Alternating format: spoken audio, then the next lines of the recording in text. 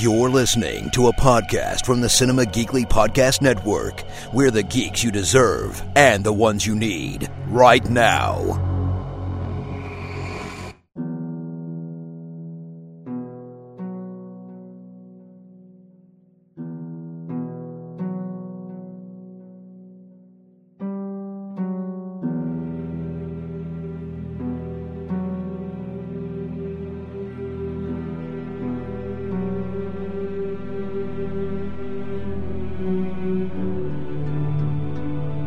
It's a brand new episode of Fear the Walking Dead, Cinema Geekly's all-encompassing Walking Dead podcast. It's Omnibus as well. It's Aurora and Anthony. We're talking Fear the Walking Dead, Season 5, Episode 10, 210 words per minute.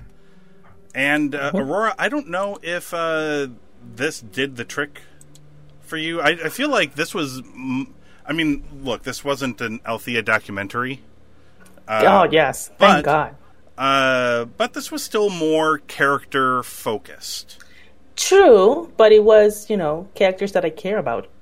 Yes, and I thought in an interesting setting. Yes, as well. Yeah, yeah. It was about time we had a mole, episode. It's a zombie show. Come on. Yes. Yes. So we start with a man named Charles, and he's using the radio, the walkie, to radio Morgan's group, saying that he saw their video. He wants them to come to the mall that he's holed up in to kill him because he's been bitten. So they get to the mall, and they get inside, and they are trying to find this fellow, but there's a walker or two in this mall. I don't know if this Aurora was playing off of the old concept that old people just walk around the mall, but these are some old corpses just strolling around the mall. Maybe that was an in-joke that they were unintentionally creating, but it popped into my mind immediately. And also, yes. It was kind of a stark reminder of the death of the mall, because I don't know if there's any really active malls near you. The mall that is closest to me is essentially a movie theater with a bunch of bigger stores that are attached on the inside, but they all have outward entrances, so you don't actually have to walk through the mall. So basically, at this point, our mall is a movie theater. Yeah, we have a local mall, and it's like you go in and it's full of like stores that are closing. Yeah. But that's it. Yeah. It felt similar here. Morgan and Grace are with Dwight, and Morgan and Grace find an iPod with a note from Chuck promising his favorite songs are on this iPod, although that's not what Grace ends up listening to. They find the chair where he tied himself up until presumably he turned, but we find out later that he didn't. He's not there anymore. Grace grabs some... This is a weird ongoing joke throughout the episode, but Grace grabs a bunch of jelly beans, but apparently as a youngin', she never learned the term jelly beans, or she thought that maybe that was a brand name. What did she call them? Like candy beanies or something? Yeah, candy beanies. Yes, which I think is adorable. It's very adorable. Morgan looked at her like, what? Yeah, I was kind of like thrown back at how upset Morgan was at this. Yes. Like, you would think there are more pressing things to be concerned about than the way someone says jelly beans, but yes. Hey. But I like that because she explains it later that her mom was like weird. Like, she made up stuff, but she was also like needed to be right all the time. Right. And she lived her whole life up until this moment not knowing that they were in fact called jelly beans.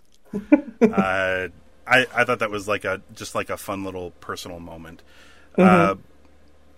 But they're standing there. She's eating her jelly beans. They're looking at the walkers on the ground level, and then she passes out.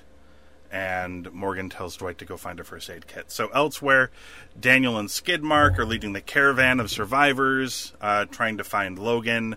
When they find the gas station and all of those bullet casings when they chewed up that guy's motorcycle at the end of the last episode. Back at the mall, Morgan wakes Grace, who is laying on a really nice, comfortable bed. It's amazing they don't... Well, I guess they feel like they can't stay there because Logan will probably know where they are, but that place seems like fairly defendable and full of things that they could use, and they could sleep on beds. Yeah. Mattresses and such. It seems like it would be very nice. Anyway, Dwight enters with an update from Daniel, and Morgan instructs Dwight to return to the caravan and bring trucks so they can load up on everything that they need. Well, Grace decides she'll stay behind and help with Morgan. So, Dwight heads off and radios Daniel to tell him where he's heading, which is interesting because it's an open channel. We later find out that Dwight is doing this on purpose. Back inside, so this is the thing that caused my anxiety to rise. I don't know why. So Grace, instead of listening to music, she's listening to a book on tape. She's listening to an audiobook. Right. This would be a perfect time to splice in a plug for Audible, but they don't sponsor this podcast. And she's listening to A Tale of Two Cities. It was the best of times, it was the worst of times. And she's listening to it, but she listens to it on, like, double speed. Yeah. Or whatever it is, or 1.5 speed.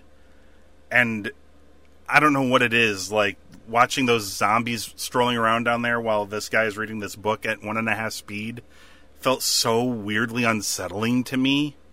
Agreed. I don't know what it was, like... It gave you, like, a sense of urgency, like, you know? Like, weirdly enough, it did, yes. Yeah, yeah. Like, this man was quickly reading while these zombies were walking around. I don't know... I mean, it kind of actually works because inside of Grace's head, the thing they haven't told us yet is that when Grace passed out and she woke up, she's worried that maybe this is the beginning of her radiation sickness, that she could be getting cancer, she could be dying from radiation poisoning. And that kind of represented the inside of her head a little bit, I think. I thought it worked fantastically. Yeah. On the road, Dwight gets held up at gunpoint while going to the bathroom, and of course by somebody who works for Logan, and he knocks them out. In the mall, Morgan uses a toy car to draw away the walkers while he and Grace try to get to the generator downstairs. And they're also trying to get into a medical center, which I don't think I've ever seen in a mall in my entire life, but this mall has one. Thank you. That's something I wrote down. Maybe it's something they have in the South or something, but... And it was urgent care. It wasn't like, you know, you need like an Advil. No, it's like urgent care. Yeah. Why is there an urgent care in a mall? Yeah, she says they have like an x-ray machine and like ultrasound machines, and I have no idea. I've never seen this in a mall in my life. But, you know, she wants to use that equipment. She wants to know for sure if something is wrong with her. So, things go wrong, of course, because Grace sees somebody wearing a red jacket, which Chuck said he'd be wearing. She thought it was maybe him, but it was a walker that was dead way too long to be Chuck. And this kind of brings them all down on them, and the zombies are coming up an escalator, and all sorts of problems. And they sort of end up getting themselves locked inside of a store where Morgan assures Grace that Dwight will rescue them in the morning. But Dwight wakes up in the back of a truck. He's not rescuing anybody anytime soon.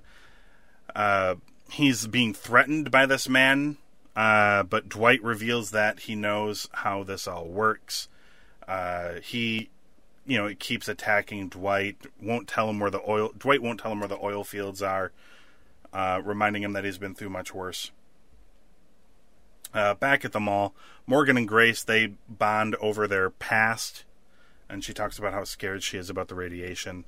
And she wants Morgan to talk more about his son, but he refuses. And then, of course, they're forced to move because walkers eventually start making it through the glass. Back at the truck, Dwight continues to be interrogated. And he turns his attention to the letters from Sherry and believes that those will get Dwight to talk. And then he starts to light one on fire when Dwight lunges at him. They have a fight. Dwight breaks free, and he could kill this guy, but instead he gives him a talk about how that was the old Dwight, this is the new Dwight, and you have the same chance to change too, and lets him go. So eventually the power comes on in the mall. They get the generator running. They lift the gate in the clinic, which causes the alarm to sound, and a new bunch of walkers start chasing after them. They eventually escape. They get into the security room. They get the keys that they need, and they see Charles on one of the monitors. He's still alive and on the roof. They go up and spend his final moments with him, providing him company and things like that. He dies. The next morning, Morgan and Grace bury him outside of the mall. They make it to urgent care, where Grace decides that she no longer wants to go inside because she doesn't want to find out when she's going to die. Instead, they hang out in the mall and ride on a carousel that happy faces, and Morgan talks about his son.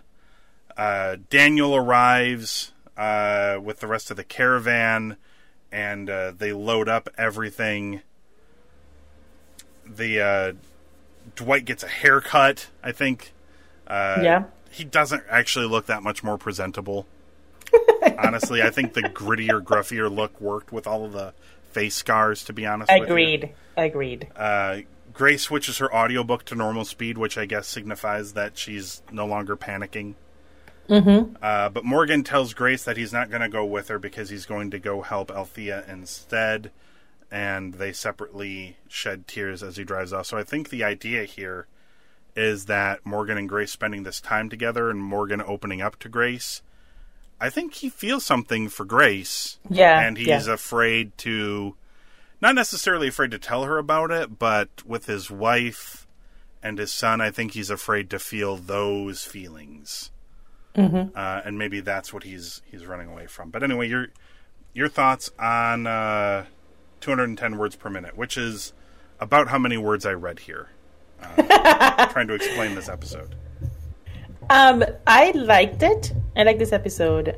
There's one specific scene in this episode that I absolutely loved, and it was the final scene when Morgan is driving away and he's crying. Yeah, I thought that was beautiful. But then again, I love everything Morgan does. He's tremendous. Yes. Yep. And when he cries in this show, like, you feel it so much, like he does such a good job that final scene I loved every second of it. Me too.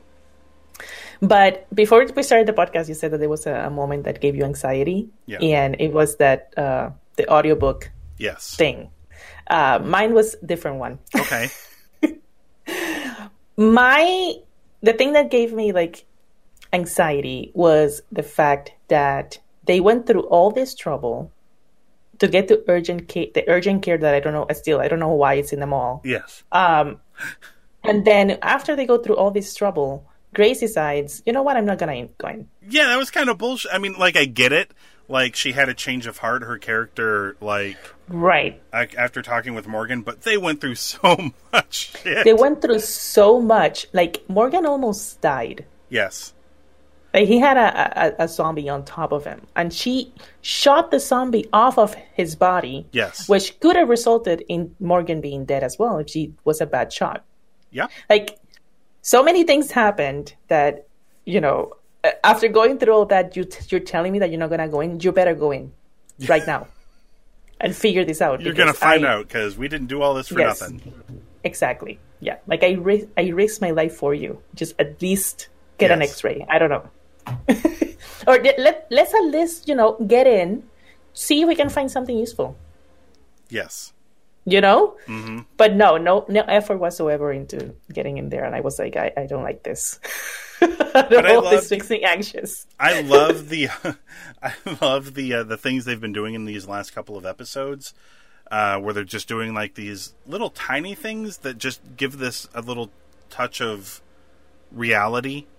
Mm-hmm. They're infusing a little bit of humor into the world, a little bit of looseness, like Morgan and Grace on the merry-go-round, just acknowledging how goofy this is. Right. That they're even doing it, but then enjoying it. Like, there's a moment where Morgan is looking at the merry-go-round afterwards, and he just smiles, and Daniel's like, what are you smiling about? And he's like, no reason. Yeah. But there is, like, a happy, fond memory. And that story that he told about, his wife, and that he's a serious guy, and when he met his wife, like, he couldn't stop smiling, and that's how he knew. And that whole thing was beautiful. But I also liked when at the end Daniel is like, I was hoping there was a Cinnabon here. Okay. Let's talk about the breaking news from this episode. Daniel Salazar is a cinnamon roll aficionado. Like Woody Harrelson's character in Zombieland loved Twinkies. Daniel Salazar loves cinnamon. Because it's not just Cinnabon. Because he's like, is there a Cinnabon in here? And he's like, I didn't see one. He names like 3 places. He named places off like that I never heard of. He named off several other cinnamon roll things, and they didn't have anything, and he was so bummed. Yeah. He's like, shit, I love cinnamon rolls. But what did he think that they were going to be made? It's a zombie apocalypse. Maybe he thought like they'd still have a lot of the packaging there, like they could take the ingredients and go make their own eating the rolls. Sugar. Yeah, it's just straight up. Do they still have that? Do they still have any? How? I mean, like the Cinnabon, like the goo, whatever it is that they put on them. Oh, the icing. Yeah. Like that would, if there was any left, like, it's 7 years. It's not good anymore. No. But some of the dry ingredients and stuff would probably still be usable, I would imagine. Right. I just thought that was amazing. He's just like, is there a Cinnabon? And they're like, no. And he's like, damn it. Okay, well, what about these several other types of cinnamon roll manufacturers? Are any of them in here? And I'm like, oh my God, he's a nut for cinnamon rolls. And I love how Morgan was responding to all this. He's like, no, there's no. Yeah, there's not. This is not important right now. Yeah, what are we... That's awesome. I mean, that's what it sort of reminded me of, is like, Woody Harrelson in Zombieland, where he just fucking loved Twinkies. Couldn't get enough of Twinkies, and that's like the same thing here. Like, I hope, Aurora, that they do not leave this on the table. I hope that the next time they, like, I don't care if like they're just going out for they're just going out on a supply run, and I don't care if it's just a shot of Daniel in like the snack aisle of a grocery store looking to see if there's any cinnamon rolls. Like, I would love for Skidmark to bring one to him. There you go. That would be perfect. Like, he finds them. Yes. He knows what Daniel likes. Yeah, I thought that was... And again, that's like a little... injecting a little bit of humor into the world. And I think... Yeah. They need to do that because I think that would happen, regardless of how bleak the world is. Like, people turn to humor as a way to shield themselves from things that are awful.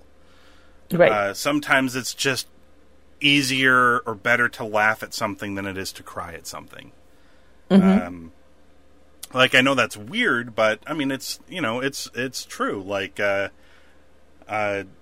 you feel sad at funerals or at memorial services or things like that, but it very quickly evolves into telling fun stories about the person when they were still alive, because it's better to just laugh about the good times than it is to be depressed about the ugly ones. And I would imagine more so in a world full of ugliness like this one.